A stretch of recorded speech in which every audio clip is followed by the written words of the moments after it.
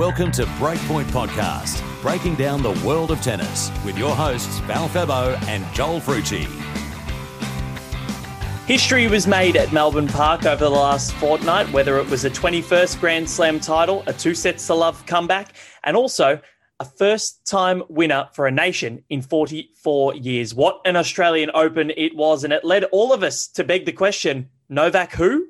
This is Breakpoint Podcast. I'm your host, Val Febo, and we have got plenty to talk about, including Rafael Nadal's historic 21st Grand Slam title, Ash Barty's third, but the first Aussie female to do it in 44 years, and also some controversial doubles matches that really took the tennis world by storm, and we must say that. But before we get into any of it, I've got my very good friend here, Joel Frucci, to talk about it all with me. And how are you, mate? Oh, man, I'm tired. I'm tired, Val. Yeah. Exhausted. Correct. What a night last night was. Wow. What a men's final. Where were you at 1:15 last night? We were having a wrap drinks with the Nine crew. So I got to watch the start of it in a suite in John Cain Arena. And that was pretty cool. So bringing us all free food and free drinks. So that was all good. And then we ended up moving to the transport bar. Lovely. So at the start of the fifth set, walked to Fed Square. And then, watch the end of it there. So no, it was, interesting places to be watching it, but we are tired boys this morning. Oh yeah. What an amazing, amazing final it was, Joel. Look, we'll start with the men's, and then we'll get to Ash Barty. But Nadal, I've run out of superlatives over the last day to describe exactly what Rafael Nadal was able to do at Melbourne Park this fortnight. He was on crutches 5 months ago, and couldn't walk. His foot was screwed, and all of a sudden comes out, wins the Melbourne Somerset, looks a bit rusty. Still, nobody thinks he's going to win the Australian Open. Gets through the first couple of rounds without dropping a set. Still, nobody thinks he's going to win the Australian Open. Then gets through Khachanov and continues to push through. Still, nobody thinks he's going to win the Australian Open.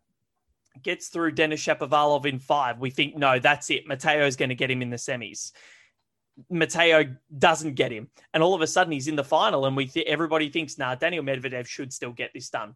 2-sets-to-love down, and 2-3 down, love 40. Medvedev has 3 break points.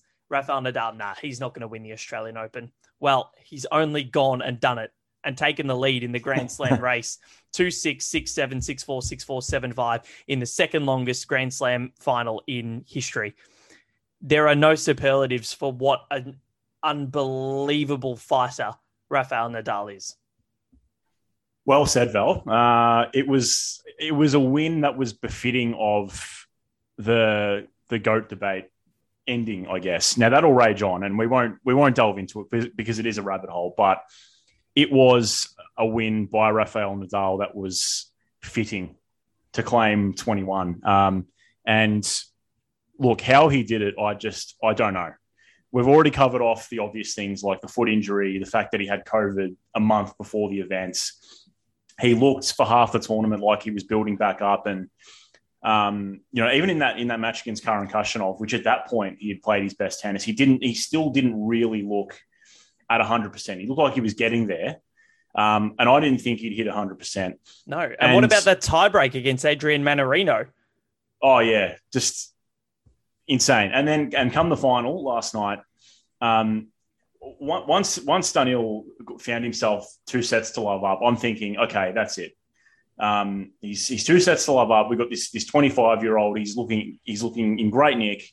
Rafa really, at that point, had, let's be real, no right to win that match from where he was coming from. And his service games were, I don't know what the average was, but they would have surely had to have been averaging at least 4 minutes. And that is that is insane. And the fact that he managed to turn it around as a 35-year-old off the back of the injuries, off the back of COVID, no one was really expecting him to get the job done. Just a stunning effort, really. And as you know, we've said it already, but just it was fitting. It was so fitting. It was, and yeah, you're right. But I think the thing that amazed me the most is the fact that there's a couple of things really. So Medvedev down a break in the fifth, breaks back and gets it to 5-all. Now that could have easily been history repeating itself. And Rafa said this to Eurosport last night, and the choice words he used was fuck, here we go again. And I never thought I'd hear Rafa swear in English, but there we go. But he said, here we go again, because in 2012, he led 4-2 against Novak Djokovic in the final, in the fifth set, lost 7-5 in the fifth. So very similar scoreline to this.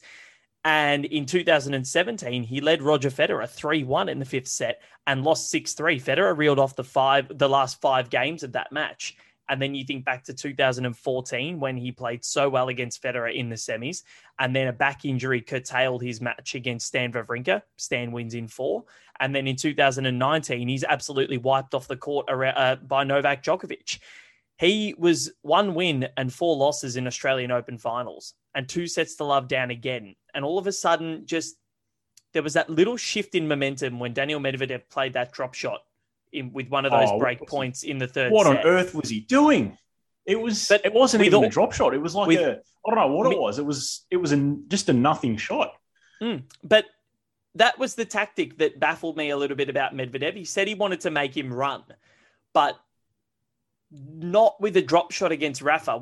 Look, I've seen Medvedev hit them beautifully, but it didn't work the first 5 times. Why was it going to continue to work? And he continued to persist with it, and I don't understand why. Yeah. But you got to get them. You got to get them perfect against Rafa, because he tracks them down. Doesn't matter how old he is, how old he's getting. He tracks them down. What's that old saying, Val, about the true definition of insanity? Doing the same thing over and over again. the old Homer Simpson stuff, where you just don't touch the electricity point, but he'll keep touching it. It was baffling, and Rafa was he was smart to it. He was there, and he was using the drop shot magnificently, and it was working for him. But I think the other thing for me with Nadal and what he was able to achieve at Melbourne Park, he's now won every Grand Slam twice, but he won his first in 2009. It's been 13 years since his first Australian Open, and he won that in 5 sets as well. But in between, he's won 56 titles, 2 Davis Cups, finished year-end number 1 4 times, and won 14 Grand Slams in the middle of those 2 Australian Opens. It just doesn't get any better. Just an amazing, amazing achievement. And he's played now the 2 longest Grand Slam finals in history. He's the definition of a fighter, and Roger Federer was the first to congratulate him on Instagram last night, saying, to my great friend and dear rival, Rafael Nadal, the fact that you've gone to 21, what an unbelievable achievement. And we were joking 5 months ago that both of us were on crutches. And yeah, Rafael Nadal just has an enormous amount of respect from everybody in the tennis community, whether you love him or hate him. Just amazing. And how can you hate him, really? Let's be real about that. He's just one of the most likable athletes of all time, just because of the way that he conducts himself. I think so, on and off the court. I think, and off the court especially, very humble, great person. And it was just amazing. An amazing finish to the tournament. But I want to talk about the other side of this as well, because we've got the 21, we've got the record holder. It's going to be a serious post-mortem, that's for sure. Exactly right. And that's what I want to get into now. So Rafael Nadal was the only member of the big 3 at this Australian Open. And I want to get your thoughts on this, Joel, because I'm pretty hell-bent on it. Now, he had a bad foot. Some matches he didn't look like he could run all that well. Didn't look overly good in some of them. And he still comes up with the chocolates. Beat Denis Shapovalov, who he's more than 12 years older than. Beats Matteo Berrettini comfortably, who he's 10 years older than. And then he comes from 2 sets to love down against the brick wall of Daniel Medvedev, who he's 10 years older than. Alexander Zverev lost in round 4. Stefanos Tsitsipas played 1 good match of the competition. And I know that sounds harsh, but he did. He only played 1 convincing match against Jannik Sinner. Now, the next generation And no matter whether you love this result for Nadal, whether you hate it, it doesn't matter. I'm very happy for Rafael Nadal. It's a great story, just sensational narrative. But tennis needed a younger winner at this Grand Slam. It needed it. Medvedev had to do it for the next gen because they've been chomping at the tails of the big three for a long time now, these three, Tsitsipas, Zverev, and Medvedev especially. Medvedev is the only one that has been able to break through and win a slam. And yes, there's Dominic Thiem as well, but he's a little bit older. He's 28, 29. So he's kind of out of the equation here because we know what he can do over best of 5 sets, and we were robbed of that a lot last year. But Medvedev now, Tsitsipas, and Zverev are the only 3 men since 2004 to have dropped a Grand Slam final with a 2-sets-to-love lead. They're the only 3. And these are the 3 that are supposed to be taking tennis onwards. And the big 3 have almost done the number on them that they did to Gasquet, that they did to Monfils, that they did to Berdych, that they did to Songer, that they did to Ferrer, and the list goes on. And it is really worrying the fact that Tsitsipas and Zverev still hasn't beaten a top 10 player at a slam. It's worrying. It's becoming a disaster.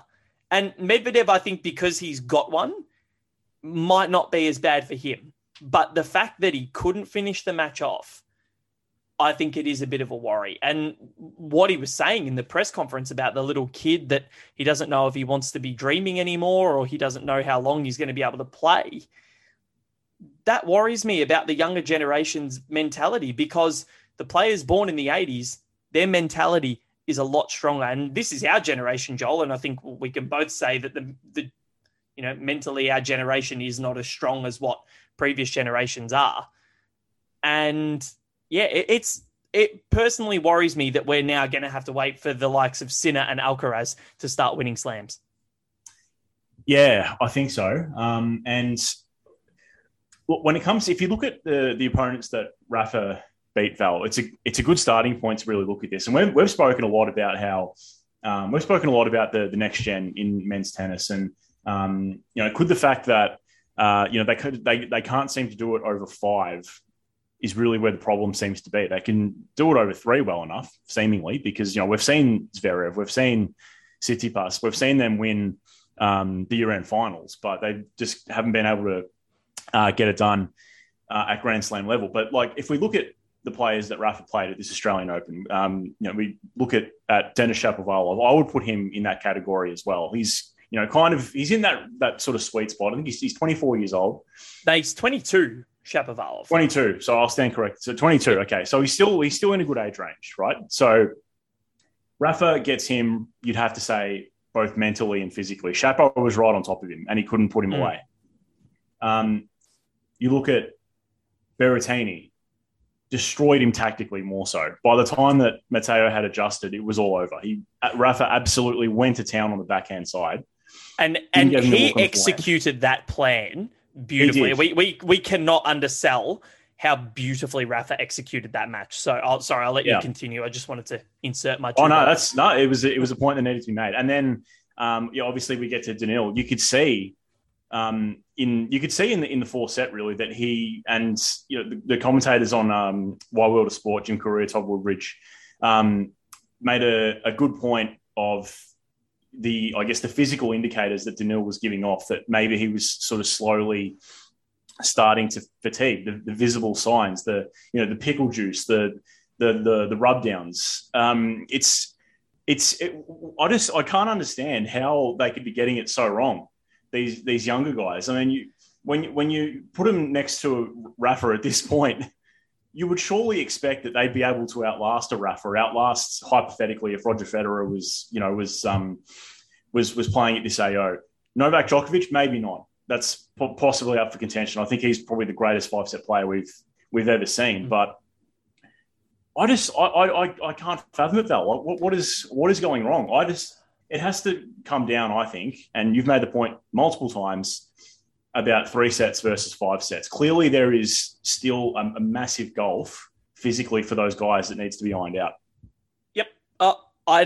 Honestly, Joel, I don't see it changing. Maybe only for Medvedev, considering that he's got that slam. But I see Tsitsipas against a member of the big three. And even if it is Federer, mentally, they're looking at the other guy over the net and thinking, oh my God, I've got to play Roger. I've got to play Rafa. I've got to play Novak. Yeah, and I think as well, I think there's like mentally, there's still some real, and this is a word that's been thrown around a lot in the last week, mostly out of animosity. But you know what? I think it's got some validity. Immaturity. I think there's really still a lot of immaturity here, and the two main culprits, as far as I'm concerned, are Daniil and are Stefanos Tsitsipas, and maybe to a lesser extent, because he's kind of like, I guess, in quotation marks, in the backlog, Chapo as well.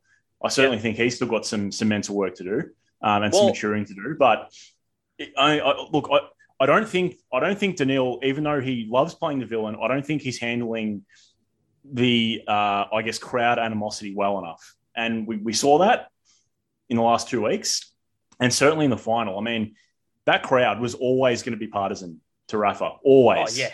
Even if Daniil was a saint, he was never going to have the crowd in that match. They were always going to be for Rafa. And then looking at Steph, I'm not sure if this is an unpopular opinion or not, because, look, obviously haven't got the inside knowledge into his team, but the way that I see it is that for him specifically to progress, I think his problem is that he needs to remove himself from his father's influence as a coach. I don't think he can make an impression on a slam with Apostolos as his coach. I think he needs to remove himself from that influence, because I don't know, for me, I've never really liked players having family in the box. I mean, for me, that kind of just gives off a bit of an immature vibe. Some players have dealt with it better than others, but I don't like it. For me, that just kind of says, still a child, haven't moved on yet, can't do it without family. I'll say I don't think of it as that. I just think that the result, I guess the family member needs to understand the coaching dynamic when you are coaching. Separate being mother or father from being the coach, and vice versa. The player is not the child, the player is the pupil in that sense. But I think you're right. I think Apostolos does need to be removed from Tsitsipas's coaching team, or at least have a lesser role, because it seems as though when there are issues, the common denominator on the other side of the net is Stefanos Tsitsipas. And we had this at the toilet breaks at the US Open, and we had it this year with Daniil Medvedev with that now famous or infamous outburst, however you want to call it, the small cat outburst. It was an outburst. And we will call it the small cat outburst, which was just absolutely hilarious. But beside the point. And then the genius move to put Eva Azdaraki more underneath the Tsitsipas box because she's Greek and she can understand it. Yeah. And then the wave. And Tsitsipas didn't win a game after that. So, yes, he does have a close relationship with his dad. And it's good to see. And he's not your typical, the stereotypical tennis dad where he's abusive or anything like that. There's nothing along those lines happening. But you're right. I think he does need to be removed. And the immaturity thing that you brought up, Medvedev with the umpire against Steph and in other instances, doesn't need to blow up. And then with the ball kids and so on, doesn't need to blow up. Yeah, and I really think, sorry to cut you off though, I really think that Daniil, and she was there last night in the crowd, I think he really needs to take a leaf out of Iga Swiatek's book, out of Ash Barty's book, and possibly look into getting a sports psych, because yes, he loves being a villain, right? But he can't. But does he? Well, look, I think it's all well and good to, play that role and feed off that. But, when it gets too much, you can't then be upset by it. You need to expect some animosity back your way, and you need to be able to, be able to manage that. And you can't be using that energy in big moments like that, in ways like that. And I do want to get back to the crowd stuff and how I felt as though Medvedev in a lot of instances was unfairly portrayed, because he's not as much of a villain as what the Australian crowd made him out to be. He's not. And without Novak there, it kind of accentuated things, because of the Kyrgios match and how irritated he was getting that night. But that's something that I want to bring up when we do talk about Nick, because there's a few things that we need to touch on there. But going back to what you said about Shapovalov and Tsitsipas, they all had their moments this tournament and all showed, like Shapovalov calling the umpires corrupt. Yeah, that was not good. That was in the middle of the court. Like, it was clear for all to see, and he got fined for it, rightly so. So calling the umpires corrupt. And then you have Tsitsipas being coached and all that sort of stuff that has been renowned for, been doing it for years. And then Medvedev blowing up at the umpire. There is that level of immaturity there. And it is so frustrating to watch because these guys are so good at tennis, but they're just too fiery. They're too aggressive. And even Matteo Berrettini, he was not enjoying himself in that semi-final against Rafael Nadal. He was not rising up to the challenge. The third set he did, but then made some just silly errors in the fourth and couldn't get the job done. They're still playing the auras of these guys, like your Federers, like your Nadals, like your Djokovic's. And this year, I'm going to stop picking them for Grand Slams because I keep making this mistake that one of these guys is going to win a slam, because they're probably not. I think Rafa's got the French done and dusted. If he's not injured, Rafa wins it. Wimbledon, if Novak's allowed to play and doesn't get deported, he wins there. US Open, Novak's probably going to win there too. Yeah. I can't see it changing unless something seriously massive happens in the coaching and meetings and behind the scenes of these players. So I think we'll get more of a gauge of that when the Netflix documentary comes out next year. But before we do move on to the women's draw, Joel, Nick Kyrgios and Thanasi Kokkinakis, wow. They rocked up and won the doubles. Yeah, they did. They literally just rocked up and said, you know what, we're winning the doubles. And they did. It was unbelievable. Defeating Max Purcell and Matt Ebden in the final. And now the crowd was a massive issue. It was a humongous talking point throughout this fortnight with Kyrgios and Medvedev, and then the Kyrgios-Kokkinakis matches. What did you make of it?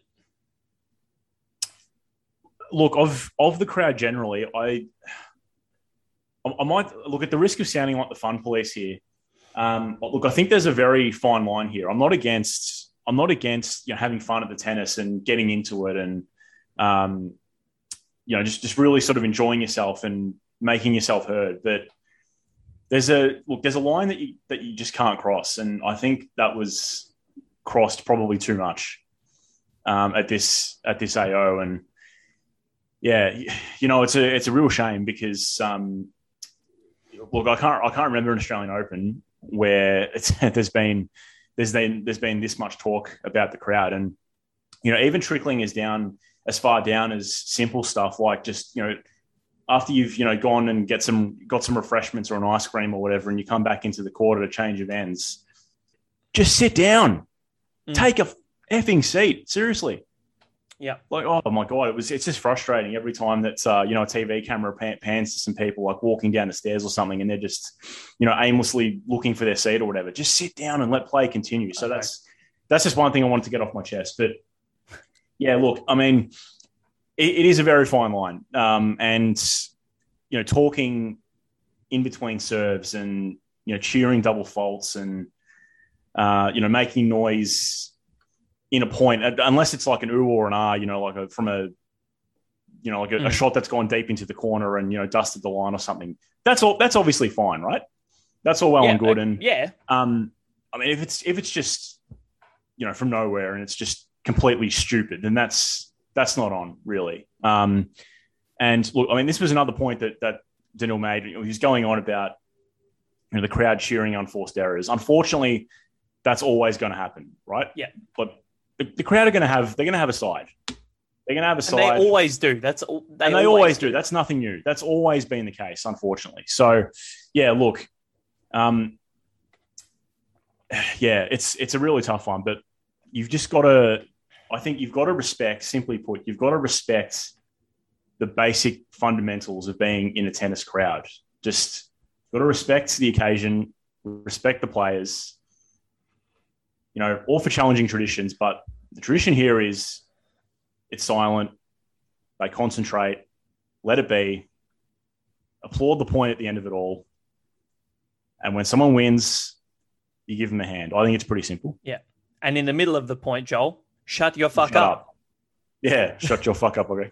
You better shut your fuck up, okay? It's so good. It's the fact that we managed to get that on TV a couple of times last week. That just phenomenal. But yes, I agree. And look, it was a zoo. It was an out and out zoo, and there might as well have been 1,000 monkeys running around the stadium because they were acting like it.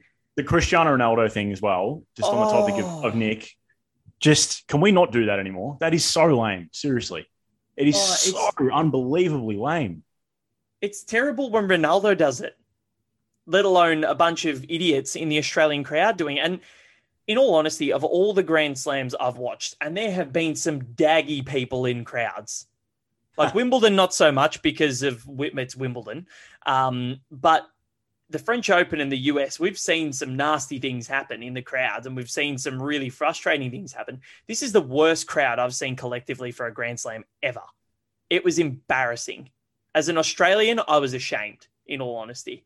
And Nick Kyrgios, I'm sorry. Max Purcell came out and said it perfectly. So he came out after the doubles final and said that if you live overseas, you're probably going to be turned off from these Nick Kyrgios matches and the Kokkinakis doubles matches. So he said, I think it was great for ticket sales here, but I'm not sure how it was taken overseas. If you're watching some of Nick and Thanasi's matches earlier in the week and you're overseas, maybe you get turned off tennis a little bit. Look, I'm excited that I got to play in front of such a big crowd. The fact that we're Australian, I don't think they were as hard as they have been on the rest of the opponents that they've had. I'm grateful for that. It's good to see a lot of people supporting Australian tennis. I don't think Max Purcell said anything wrong there. Absolutely nothing. I don't think so either. Bang on the money. Yeah, I don't think so either. And I was turned off. Like there were times, Joel, where I had to stop watching because Nick's antics of geeing up the crowd and acting like an idiot. Just the sprinting around the court, the flailing arm movements, the geeing up the crowd to talk in between first and second serves. And then he has the guile to ask the umpire to remove someone in the final game of the men's doubles final. That guy was an absolute idiot. We were watching it together. Oh, yeah. He was a moron and then tried to apologize. I'm glad they ejected him. Yeah, I got him all on camera. But the fact that Kyrgios asked for him to be ejected when it's his fault in the first place that the crowd throughout the fortnight have been acting like this. He said, oh, no, we want to make it a party atmosphere. But no, there's a fine line.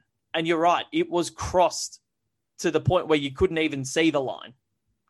Yeah. I think it needs to be said. It's important that it's put out there. I think what, the positive of what Nick and Thanasi did, obviously the story's great, but I also think they've done a really good thing for doubles because, look, I personally think that, doubles was fading quite a bit. I haven't been interested in the doubles in so long, and Nick and Thanasi's story really did hook me in. So, that has to be said, I think. It was fun to watch. It really was. It was fun to watch. But, yeah, look, as far as the crowd thing goes, I just think it does the, sort of the extent that it got to, I think maybe does set a little bit of a dangerous precedent. I don't think there's anything wrong with a sort of party atmosphere at a tennis match. I actually like the enthusiasm that Nick brings to a tennis match, but it's just when it gets too far, I think that's a problem. Which it did on a lot of occasions. Yeah, and I guess because it caused problems with a lot of opponents, Joel, like Michael Venus and Tim Poots, Mate Pavic and Nikola Mektic, and then Max Purcell and Matt Epton weren't massive fans of how they went about it. Yeah, I guess, and the issue as well is, I guess, then it comes back to, how do you then manage that? I guess if we put ourselves in the umpire's chair, how do you then manage that? How far can it go? Because I can only imagine that there's only so far that the chair umpire can, say to the crowd, settle down, and when players are serving, just be quiet, settle down. That kind of thing. I just wonder, how much power do they have there? Because, I can't really imagine that they would be overly influential. There's only so far that they can go, I think. Yeah, and they had to do it a lot this tournament, more than I've ever seen it in AO. And before we do get to our first break, Nick Kyrgios' statement on Instagram this morning about regarding Max Purcell, this was trash. This was absolute trash. FU media on it. So this is in regards to his Ash Barty comments as well, and how Ash Barty's dad talked about the atmosphere that they created. FU media, honestly, he threw Mr. Barty under the bus as well. He really did, big time. Honestly, I said nothing disrespectful to Ash Barty. I said that the crowd this year was amazing, and I feel as though Tanasi and I were a big part of that. Ash's father came to me and even said that. All I said was that when people watch me around the world, the stadiums are full. I grew up with Ash and always knew her potential, which just reeks of arrogance in that sense, that the stadiums are full, which they might very well be. Like, just some humility would be nice. And also him talking about Ash, I think, is a bit patronising too. It's like, I mean, she just won the women's singles. Yeah, it's like she should be talking about you, not you, her. But his comments about Ash weren't that bad. Like, the media did. No, they weren't. They weren't. The media did Yeah. Yes, the media did misconstrue that 100%. So his comments were fine. But then this was just disgraceful on every level. As for Max Purcell, you donut. Regarding your comments after the match, you clearly have no idea about entertainment and sport. If you haven't noticed, there is a reason why people actually come to my matches. It's because the level and my game are actually worth watching. Next time you lose another slam final, you should put your head down and try and figure out how to play the big points better. No need to slate other Aussies in the media because people would rather watch a paint dry than your serve and volley game style. I'm sorry, but Nick's lost me. Nick has absolutely 100% lost me. Yeah, I don't like that. I don't like that. It's awful. Max did not say anything wrong. It's a disgraceful comment because you need to just come out, and I think it should be said privately. Just maybe text Max and say, look, why did you think this? Or, or just say, look, this was my reason for this, or what have you. Don't come out on Instagram and make it public because it just creates more drama. And we spoke about immaturity before. That's grade A immaturity. So, look, Nick Kyrgios, there's a lot of work to do there. And it was a really disappointing end to what should have been a absolutely magnificent week, and what was a magnificent week for them on court. And big congratulations to him and Tanasi for winning the doubles, because it captured the hearts of Australia in a sense where everybody was watching the doubles. As you said, it put some great focus on the men's doubles draw. And they're probably going to play in Turin at the end of the year, which is just even more remarkable. So big hats off to Nick Kyrgios and Thanasi Kokkinakis and Matt Ebden and Max Purcell for making the final. But there is still plenty more to come on Breakpoint Podcast. We're going to talk about the one and the only Ash Barty right after this. Follow Breakpoint on social media, on Twitter and Instagram at Breakpoint Podcast. Search us on Facebook and subscribe to the show on your favourite podcast platform.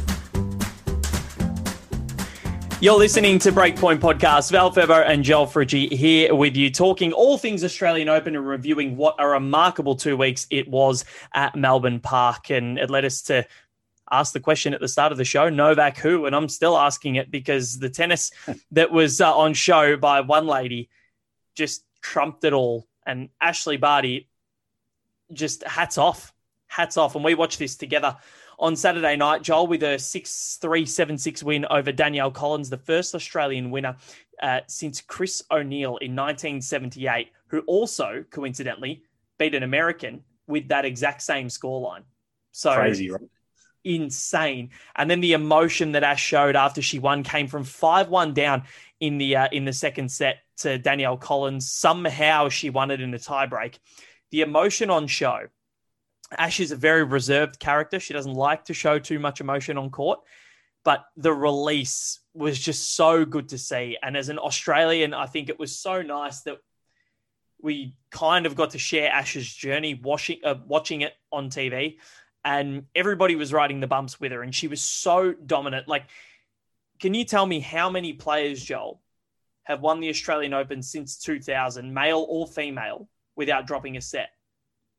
Without dropping a set. Oh, I'm going to have to... I'll just go a handful. I'll say a flat 5. Yeah. Oh, Yeah, wow. I was going to say if you could name them. But I think it was. I think it is 5 now because it was Lindsay Davenport in 2000, Roger Federer in 2007, Maria Sharapova in 2008, Serena Williams in 2017, and Ash Barty in 2022. So you're right. It's a big company. It is. It is. And the only active players, sorry to reel off all these stats, everyone, but yeah, true, but I've been saying them. I've been texting them. The only players active, male or female, to win a slam on 3 different surfaces: Roger Federer, Rafael Nadal, Novak Djokovic, Serena Williams, and Ashley Barty. She's in elite company, and I cannot see her losing a match at the moment. She is on fire, and she's a beauty to watch. Yeah, she really is. And, it's interesting to look back at her Somerville.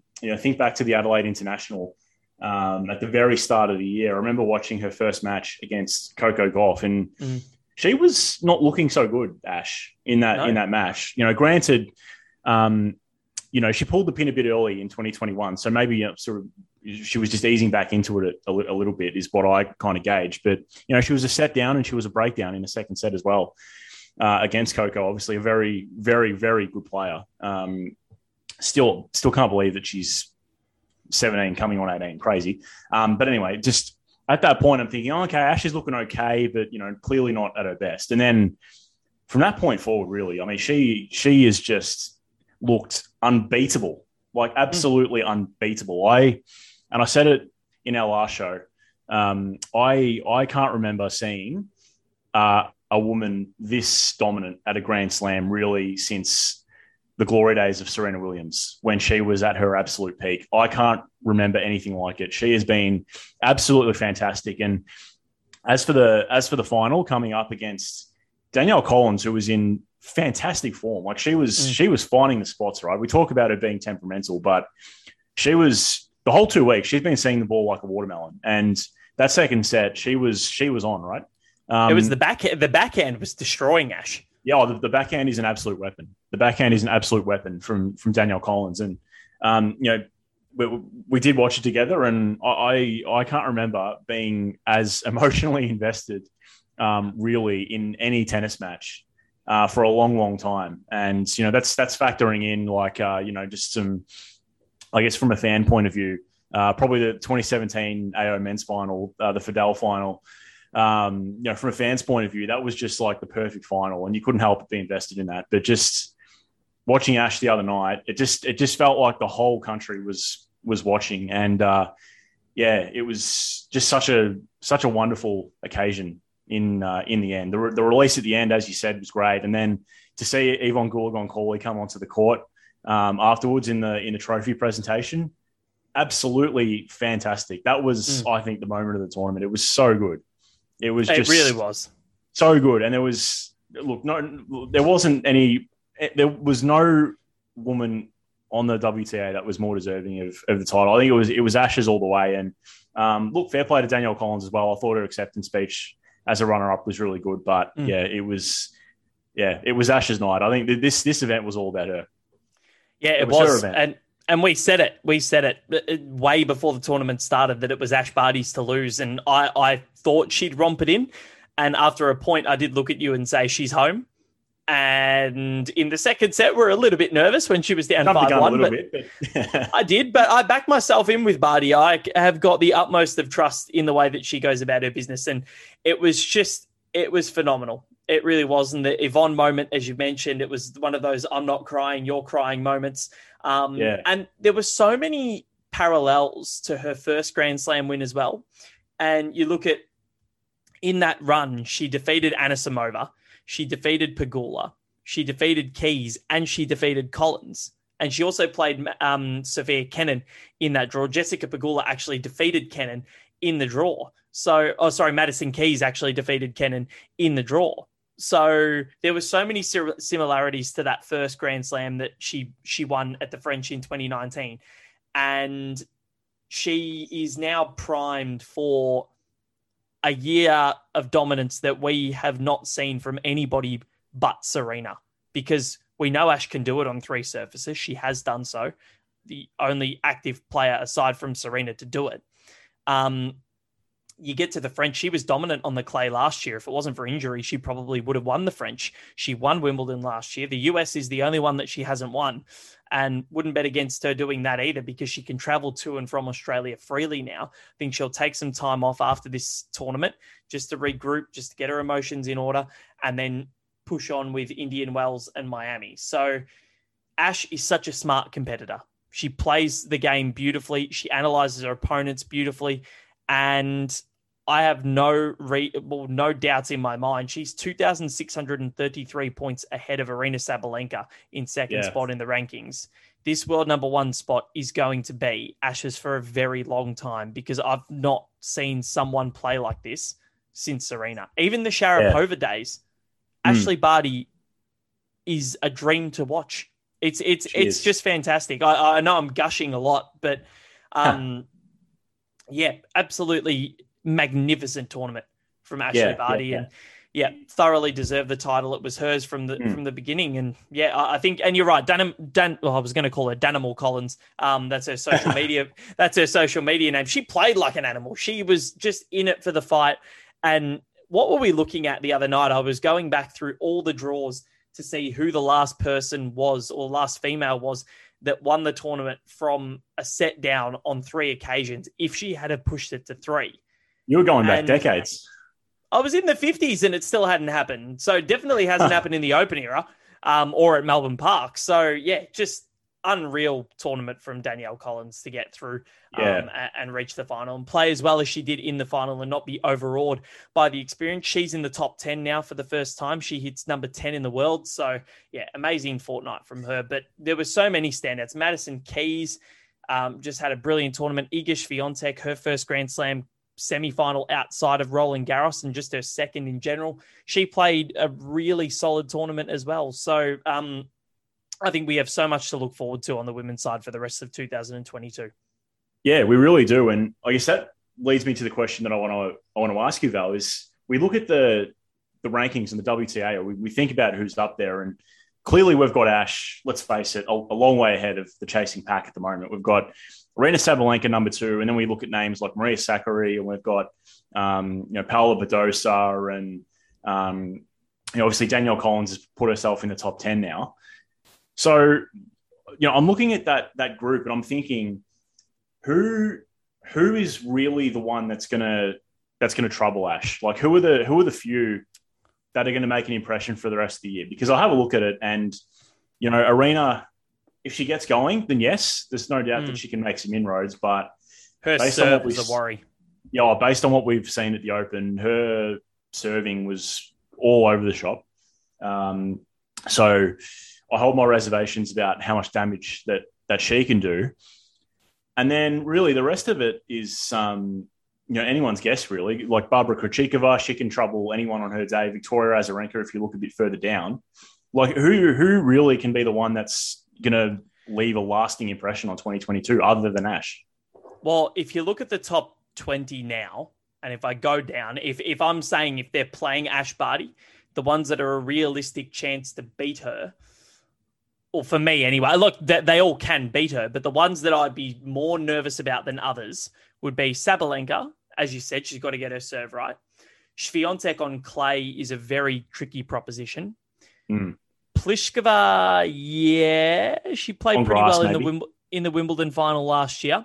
Paola Badosa, or Paola Bulldozer, as you called her, I think she is probably going to finish the year as number 2 in the world. I love the way she plays. She is a bulldozer because she just smacks the ball and she gets it in more often than not. Garbiñe Muguruza, she's always thereabouts. She's always going to be tough to beat. Sakkari hits the ball pretty hard. Annette Kontaveit had a great year last year.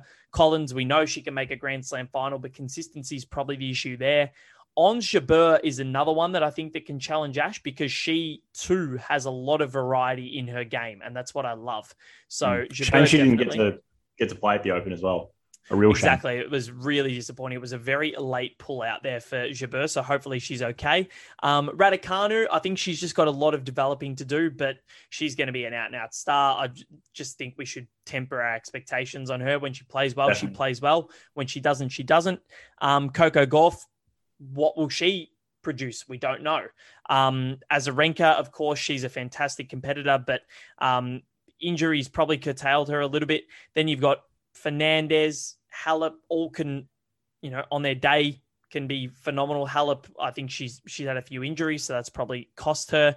Kvitova and Ostapenko, again, can smack the ball, same as Madison Keys and Camilla Giorgi. So I'm going through all the rankings at the moment, but there's also Osaka and Anisimova. So all the names that I've listed off there are all well and good enough to beat Ash Barty. We know that. Anyone's good enough to beat anyone on their day. That's why they're tennis players. That's why they're ranked where they're ranked. But the difference from Barty, mentally, she's very, very, very strong. And physically, she doesn't exert as much on her body as some of the other players do. And she hits the ball with a bit of venom when she does strike it well. And she finds angles that most others don't. She finds depth that most others don't. And the slice and the serve placement, perfection. So, look, I can't see many of those players beating her this year if she plays that well. Coco Gauff, again, she had the best chance and still Ash came up with it. So very long-winded answer for you, Joel. But yeah, I don't know what you think about that question. Like if you had to list some of the main players that could beat her, I know you did, but like if there was one that you were going to be nervous about, who would it be? Yeah, it is a really hard one. I probably should have thought about my answer before I asked you, to be honest. But probably... You knew I was going to throw it back at you. Yeah. No, I just think about, in terms of like a name that comes to mind when I think of a sort of all-court player is probably Garbiñe. I think she's really the one. I think she's got like a nice kind of balance between her size and the variety that she gets in her game. So I think if she puts it together, she's probably the one for me. But... that's the beauty of the WTA, isn't it? We really just don't know. Other than Ash, I mean, that's another thing that makes her so incredible. That she just at the moment has a real stranglehold on the tour. Like we haven't seen it since Serena, and it's just insane that's obviously they have different physiques. Serena had a really unique physique, and she was able to make the most of that. Ash obviously doesn't have that type of build, but it's incredible that. She's kind of, I guess, really just writing her own story. Yep. And that's exactly what she's done. And that's funnily what her mindset coach, Ben Crow, kind of says, own your story. And that's what she does. So Ash Barty, and look, this has been a massive gush fest for Ash Barty, but I don't care because she is just so damn good to watch. But it does end the tournament, and sadly, because it has been a wonderful 2 weeks, we've seen some brilliant stories, brilliant matches, and some really long matches, long 5-setters. But the Australian Open in 2022 is closed, and we move on to the rest of the year. We've got 3 ATP 250s coming up in Pune, in France, and also in Argentina. And we'll move on to those over the next week or so, and then get into February where we have some great tournaments, including ATP 500s in Dubai and Acapulco, and there's just some awesome tournaments. I love February on both tours. But Joel, before we do go, it is time for our favorite segment of the week, the Benoit of the week. Last week it went to the man himself. Oh no, it didn't. 2 weeks ago it went to the man himself. Last week was Dylan Alcott. Who are we giving it to this week? Oh, wow. We were chewing on this one for a little while, but I think I've given you the keys to the kingdom this week because I think you made the executive decision. Yeah, I did. It's got to go to Nick Kyrgios because it was a quintessential Benoit week because he had a great week, but also a very poor week at the same time. Physically and on court, brilliant, winning the doubles with Thanasi Kokkinakis, amazing performance.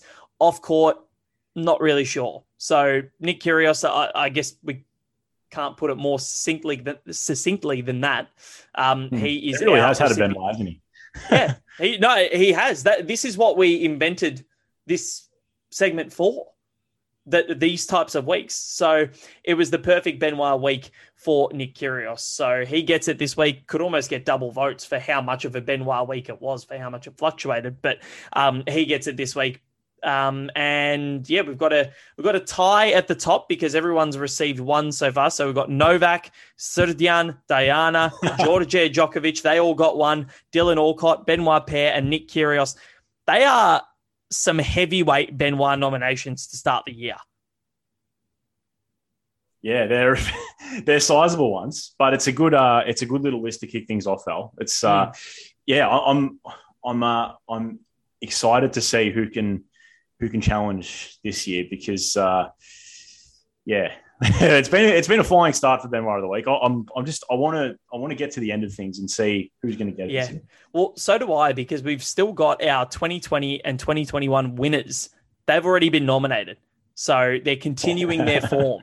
So Djokovic and Benoit both have been nominated so far. So this is going to be a real hot race. This will be more hotly contested than Verstappen and Hamilton in 2021 in the F1 season. So very excited to see what happens there. But that is all we have time for today. Remember, you can subscribe on Spotify, on Google Podcasts, on Apple Podcasts, wherever you get your shows from. We are there. And follow us on social media at Breakpoint Pod on Twitter, Breakpoint Podcast on Instagram, and Breakpoint Podcast on Facebook. And you can follow the wonderful man at Joel Fruch, Fruch on Twitter. Give him a follow because he just comes up with some very, very, very nice content. And we need to get his following up to get his ego going because I love it when Joel's on a roll. We all do. But Joel, thank you very much, mate. It has been an absolute pleasure to talk tennis with you, and we'll do it all again soon. Yep, sounds good, mate. I'm going to go get some sleep, I reckon. Yeah, me too. It was a very, very late/early morning for me this morning. So I'm very ready for, I think I had a nap for 15 minutes before we jumped on. So I was very refreshed, but now I'm feeling exhausted again. So it's been a great 2 weeks. The Australian Open done and dusted in 2022. Joel and I are going to go get some sleep. It has been Joel Frucci and Val Febo on Breakpoint Podcast. Catch you soon.